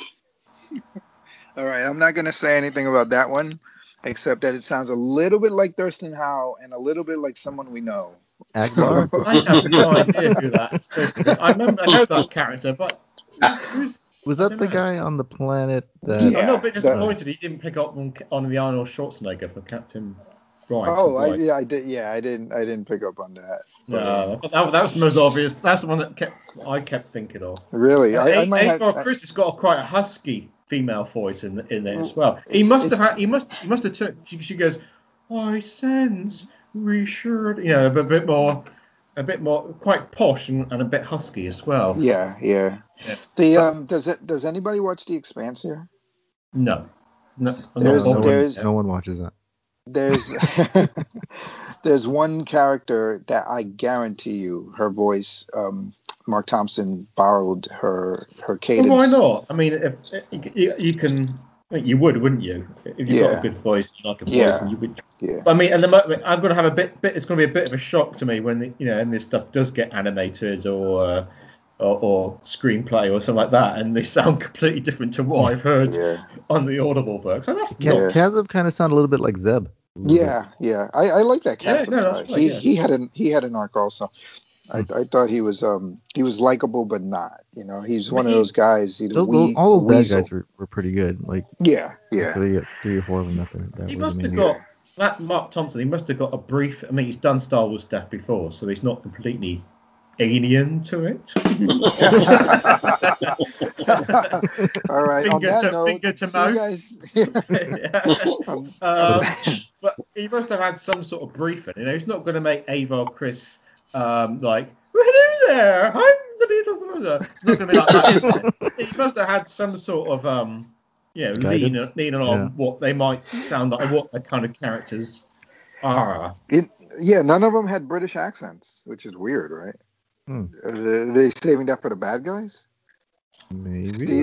Steven, you gotta. What did the bad guys speak? Do they not? Did an Nihil not? See, and then when I'm speaks, reading, doesn't he? we were reading the first issue. Me and my daughter last night. We were taking turns doing voices, and I made everybody British. Wow. Wow, That's that's unbelievable. How dare you? How very dare you? Avar Chris was Doctor Who, basically. Nice. That's like cool. Voices are fun. Voices are. It's one of the reasons why I like reading. I like seeing things in my mind's eye. But at the same time, if I'm sitting in the car, having my lunch, and I put that on, it feels like story time when I was in pre-K. It brings me back to. For me, I think I would have, although it still would have been a good story, I don't think I would have connected to it or immersed myself in it as much as if it didn't have those background sound effects and his voicing and that kind of stuff. It really has made it into an entertainment kind of a show, kind of fun kind of. It does help having music, because when I read these books, like I'll either have headphones on or I'll have the radio, and I'll have like the Star Wars soundtracks playing, so I can hear something Star Wars. And there's soundtracks in the Audible as well. You quite a few times you hear the Star Wars thing cut in at some points. Yeah, the High Republic is very ambitious. I'm never gonna. I can't see myself ever buying any of the comics. And as far as I don't think I need to know anything about the galaxy in detail as it stands past Light of the Jedi. I know the inciting incident. I know all the major players. They're introducing new major players, but I kind of get a sense of what they're trying to do with the state of the galaxy. So my world building is pretty much done. The characters I like, and this is I think this is a great initiative. Let's see what happens, what Leslie Headland does with, what I would really like would be an animated feature. William, something. You had the links to the YouTube stuff, right? For the new comics. Someone did the motion comics. I put them up a few days ago. 1 and 2, I think, for the Marvel. Yeah, one. I was watching the first one, and I mean, there's some good voice work in that stuff too, and the Kanan one that you sent me too. Yeah. We watched those, and those are pretty cool, and those people do good, did good voice acting and match up all the stuff. So those are actually pretty nice. It's awesome. So Alex, if you want to read the comics without buying them, you can just watch those on YouTube. Yeah, it's a really good way to do it. I might, I think I will. Motion comics they're the same as audiobooks for me. Yeah. Yeah, I mean, you can just listen to them, I guess. Yeah. No, I mean, it just in the sense that they're easy to digest for me. I know that Ron doesn't really, and I hope I'm not misquoting you, Ron, but Ron doesn't really see the extended media as driving the story of Star Wars, and to a certain extent, I agree, because the movies and the major books should be the main focus of any Star Wars world building, and I think everything we lost else. Ron like an hour ago. I'm enjoying content. I'll chime in if appropriate when I have something to add. He's looking for that darn droid scanner. Yeah, so I think Ron and I are of the same mind when it comes to what's essential and what's not. Yeah. So the Light of the Jedi is setting is setting the tone, I guess. And Charles Soule's, I mean, the way he tells a story, there were details that, like, he was talking about some stim pack that glittered, and as a, I'm not a creative writer or anything, but who thinks of this stuff? This light turns on, and as he looks at it, who in a normal everyday occurrence thinks to add a detail to something that is so minute that in real life you might miss, but in this imaginary world he leaves it in there. It's, I have an appreciation for his writing, and combined with the audiobook format and Mark Thompson's excellent reading. Yeah. I'm sure once Bad Batch comes out, we'll all start talking about that instead of the books for a little bit. Yeah. So I will chime in on that. There's truly some value to that aspect of, right, this is what we've got for right now. So this is what's and being devoured, and rightly so, because it sounds like it's very, very well done, very well thought out, and it speaks to what he was saying with regards to, well, what's in the books. If they can translate that into movies, then it's okay. But books give a creative so much more room to paint and tools to paint with, because you can use your imagination that don't work in a movie. We've talked about that with, like, Lord of the Rings and Harry Potter, that the books have to be changed when they're made into a movies, and don't want to see it that way. If they can make the movies true to these books, then I'm all for that being a part of the Star Wars storytelling tool and vehicle for it. But once Bad Batch gets in and we start seeing things visually, we'll all jump up. And I don't mean to make light of that because of my proclivity to it, but the visual medium that is Star Wars, we all see the same thing. There's no interpretation. There's no viewing a book one way and somebody else sees that as a different way. So I guess that's narrow focused in my mindset. I think that's the problem that some people have with the audiobooks, right? Because here you have and also storytellers like Clive Barker versus Stephen King writes books that are 1,000 pages long, and every detail is accounted for, including how many feet the bug that's crawling across the corpse has. So the audiobooks kind of remove that mind's eye aspect of it, but I really don't mind. No, and I go back to a story one time. I had a friend, and he said, "Well, there's only 3 Star Wars movies to me, and that's fine. Like, if that's all that you want to get out of Star Wars, that the original trilogy, that's fine. That's totally cool. But for me, it's like it's in a lot of ways, it's trying to relive some of those beats and some of those moments in other stories in other media, right? So I think maybe Ricky and I are probably the same mind in terms of, we just want to experience something new and something cool, and in the comics and in the novels or whatever, however way we're going to get it, whatever medium that is. And it's different strokes for different folks, and maybe this story isn't your thing, but Bad Batch is going to be, so it is a bit of a lull right now. There's not a lot. I don't even think, like, other than the comics that are coming out, I don't think there's any new novels really for a while yet. So, it is definitely a sort of a slower period right now. As I guess they were working away on these live action shows. I'm kind of curious if we will actually get a live action show before the fall. I'm wondering if it would be Andor, because that one seems to be the furthest along.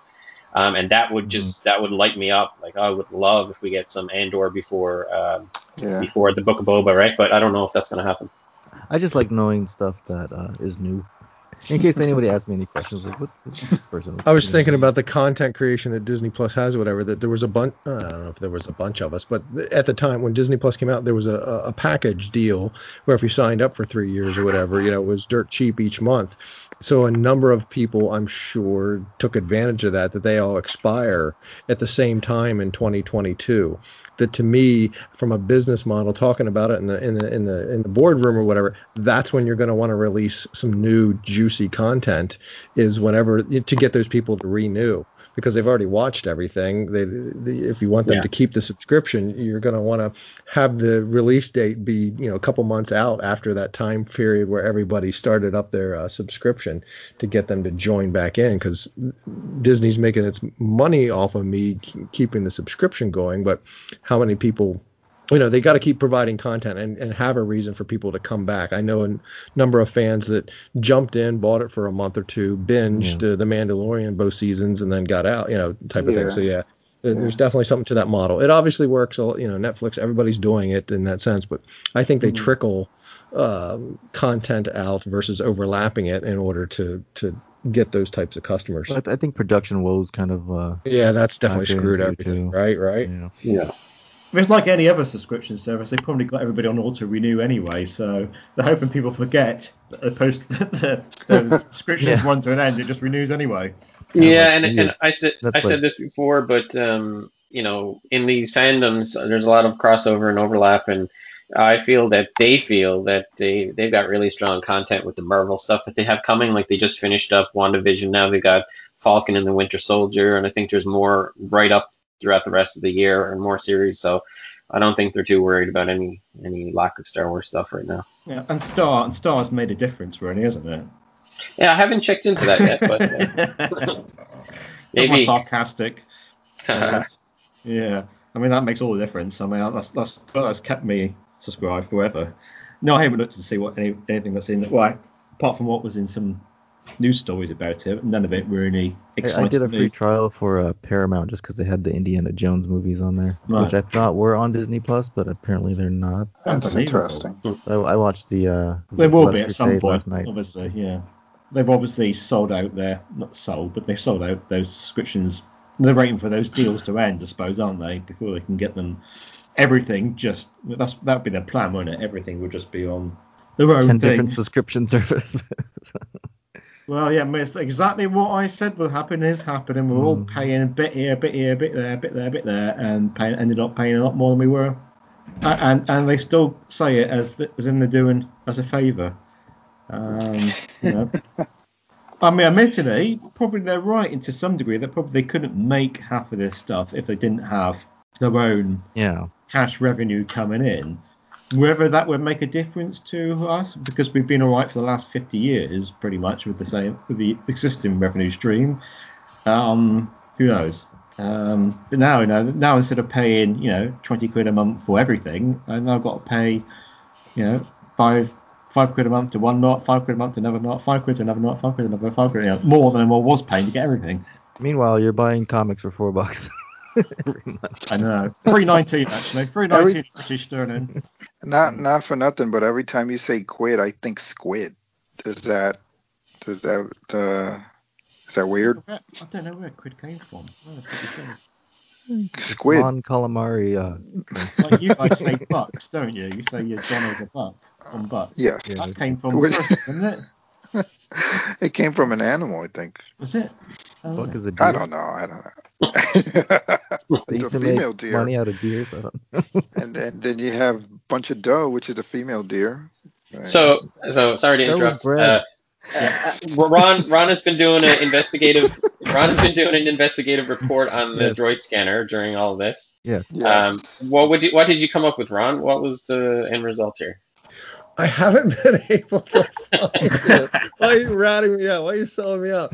So I can envision the thing in my mind. I swear I think I have the thing, but I've been through Hallmark ornament checklists looking so that we could find a picture of this thing or whatever. Because I seem to think it's a magic ornament that makes sounds when you push the buttons and all that. But I've been through a number of checklists that say they're complete, and I just cannot find this thing. Can you describe it? Can you guys describe it to me though? Somebody put a picture of it in the chat that it's whir and the droid scanner. I did that. Okay, sorry. So I'm envisioning it, or my mind kind of has it's that, but 3PO standing there. It's not two pieces like what's in that picture. It's like a set piece dressing kind of thing, or whatever. But it must be somebody. It's not somebody else's. Nobody else make ornaments, so maybe it's a toy or a diorama or something else. I don't know, but anyway, yeah, just It might have been a not been able fan-made to. thing too. Well, No, because you I said think you I have it. have. I Yeah, think yeah. I do. I won't know till next Christmas because they're buried and can't get them out. But yeah, I know we talked about it. I'm like, yeah, I know what that is. I'll go find a picture of that and put it in the chat so we have it, kind of thing. And I just can't find it. Now I gotta find it. Now I need to find it. Yeah. So yeah, first one, it's a bounty. Well, I never knew that was a droid scanner, so I'm glad to Well, learn about that from you guys today. Is it? We all think it is. Is it canonized? Well, the in some picture fashion? the picture that William It put up definitely looks like glows. he's getting Slurpees from it. So It definitely like lights up as they like walk through. But I mean, do you really need a droid scan, or is it like a weapon scanner? Maybe I kind of maybe thinking I thought. ooh, what it was happens that. if Vader walks in? Does it go off? Well, he's Yeah, more they- machine than man. But Alex, weren't you the one that brought this up originally? Yeah. I feel responsible now. Hold on. Maybe it wasn't Hallmark. It was American the other place. Yeah. No, the other place. Franklin. Maybe it was Franklin. Oh, Man. Kirk. No, no. What's that other thing? I know which ones you're talking about. They do those little diorama sets with like. Yeah. It was Halloween. definitely a diorama, and it lights up. Because they had a cantina one. Oh, I think that's the one. Yeah. I know what you're talking about now. Yeah, God, what is the name of that company? They have like expensive stuff you buy, like the trains. Yeah. And you can get one every month. And it almost always lights up. Yeah. It wasn't the Franklin Mint? No, it wasn't Franklin Mint. It's Bradford Exchange? Bradford Exchange, yeah. It might be a Bradford. I own nothing of the Bradford Exchange because I don't recognize it one bit. But that's not true. I could very well own something and not realize that I own it because the collection's vast. So, You're such a liar. I don't recognize that. I don't recognize that company name at all. This is probably riveting for the two people that are listening. Yeah. I thought this is a great way to close out. No, I bet you they're like it. at home, like I have that. Yeah, exactly. They're screaming. They're screaming at their iPods. If anyone does know what we're talking about, then send us. Here it is. Galactic Illuminated College Tatooine Village. Let me see if I can put it in the chat. Yeah, let me see. This will be Rick when you I'll put it on post it. Yeah. Hold on 1 second. Trying to paste. How do you paste? Yeah, if anybody listening wants to see some of the stuff that we talk about, the picture-wise, we can. Well, I put in the YouTube video sometimes. Yeah, that's what I figured. We put in the comments of that and put the pictures in there so that they can follow along. We're from the Positively Star Wars Facebook group. We're all in there. This is the thing. Now that's the thing that I have seen this before. Yeah. See, I thought there was a bantha, but I guess I'm wrong.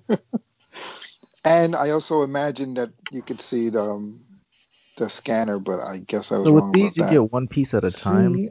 Right? I can definitely see that scanner and 3PO standing on it. Maybe a toy. Maybe that's what it is. A Kenner toy. It'll be found. I've got downtime at work. I don't. But it's a quest now for the next month. Nice. Awesome. Along with finding my missing Lego piece. Yeah, I went to get that thing, and it just I heard the splash of parts going everywhere on the floor. I was like, oh, what was that? Because it kind of sounded glass-like, and I was like, oh, what did I just do? And so I looked down, it was a Lego thing. I'm like, oh, I'll pick it. I'll find it later. That's whatever. part I can get number ready for 2542, so you can. Right, just order it. But no, what I'm saying is the missing piece of the Falcon is somewhere on the oil around a rug that's in that room, and I looked for it, but obviously didn't find it. I will never find it looking for it purposefully. I will find it. You just need to walk around with just your socks on. Yeah, and you walk around with my bare feet as I walk to bed one night or whatever, I will find the thing. Is it a crucial piece to the Falcon? Like, is it, or is it just a doodad? It's the mandible. Oh, jeez. So it's a small little. You got to see the picture in the chat. It's a Ron, small if you do step on it, you have to do the Wilhelm scream. I'll do the new scream. What is the new scream? We haven't figured it out yet. Yeah, I hear. I don't know. I have to investigate on that. Two things we haven't identified specifically, repeatable to find it in this movie, at this timestamp of this movie and this timestamp of this movie and this timestamp. We haven't found that yet. And then once we do, to try to figure out what it might be. I think it might be George in some fashion. That Wilhelm scream is just in every movie, in everything. Yeah, it's crazy. Yeah, once it's pointed out to you, you definitely hear. I hear it. Definitely know. Rebels used it like 6 times Better so far. Me watching it. You can always charge Alex with make a 3D making model of that piece if you have Lego to. Piece? Yeah. Done in how big is it? I don't know if it's tiny, right? Yeah, no, it's a Lego piece, and you can get the whole thing on the picture. Or when I was looking, because I had to rebuild it, it was in pieces, so I had to figure out how to put it back together. So quick eBay search or whatever, you can buy one for all of like $3. So yeah. Ron, is it like a brown color? Or is it just gray. a photo? Oh, okay. It's just a bad photo of the lighting in this room or whatever. Yeah, I have. Yeah, that no, one. it's Falcon. I'll find the picture of that and post it up. It was a Target exclusive baggie. Yeah. It had little stands, right? I think it had a little stand. I also think it was available at it's one of the celebrations. I think that's where I ended up scoring it. It was one of the celebrations. I think I must have got mine at Target. I have it sitting up in the Star Wars room right now.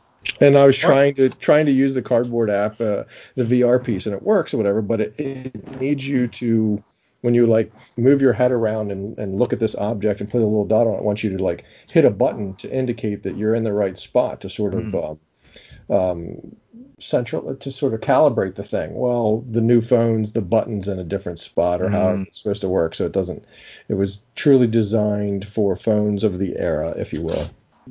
Okay, folks. Well, we're over time. Has anybody got any last? I don't want to say any last requests, but any last. Two Jawas walk into a cantina. And they get scanned by the droid scanner. And they get scanned by the droid scanner. Yeah. And one Jawa says, "Hey, who's that Who's that bantha I saw? Who's that bantha I saw you hanging out with? Saw your wife with?" Oh, forget it. I know, seriously. It's 1 month to grab this one figured out. It hasn't aged well. But... There's a cliffhanger. Yeah, there we go. It's a cliffhanger. Yeah, tune in next time. Don't forget to click like and subscribe. I still like a meme. So what are they tuning in to find out the punchline of the joke? Or Yeah, you can actually figure out how to tell a joke. Hey, watch it. Hey. We have several cliffhangers. Ron got to find the parts of the Falcon. Alex needs to finish the joke, and we need to find out about this Hallmark ornaments, right? Yes. Yep, we have a couple. It's like a J.J. Abrams movie. Tune in. The mystery box. This is a lot of a lot of things you got to go find. Yeah, I guarantee you that the answers will not meet up to the expectations. My jokes aren't that good. Subversion. Yes. So you can find something for Barry, a Barry joke for next. Oh, okay, yeah. sure. Yeah. Or we'll just play that scream. Oh, master. Why do these dingleberries? That sounds like something completely different. Oh dear. Yeah. Oh well. Here we go again. He turned into Droopy Dog. I'm aging myself. You know what? I'm happy. Look, squirrel. Yeah. Okay, folks, we have reached the end, and so it's all time for us to go off on a separate ways. Yes. Then reconvene. When's it going to be next? Let's see. It's going to be on Sunday. Yeah, Sunday. Yeah, thanks, Mom. Oh, is the next one Easter Sunday? Well, I think. Yeah, actually, I think it's we might have to push it back or bump it up, one or the other. Yeah, Easter is pretty close to that, isn't it? Yeah. It is. It's that weekend. Yeah.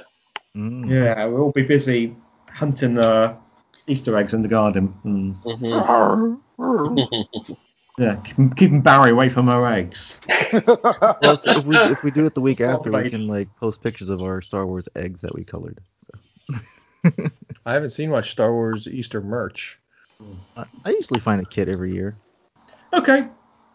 Well, thanks so much, everybody. Thanks for hosting, Stephen. Yep. All right, Cheers, see you fellas. guys Everyone next stay time. safe. Talk with Everyone everyone. stay safe. Take care. Thank you, May the Steven. force be Always, with you. always a good time. Ah. Hey, that's my line.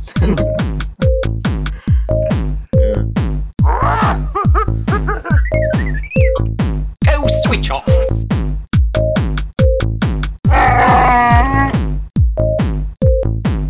I am the Senate.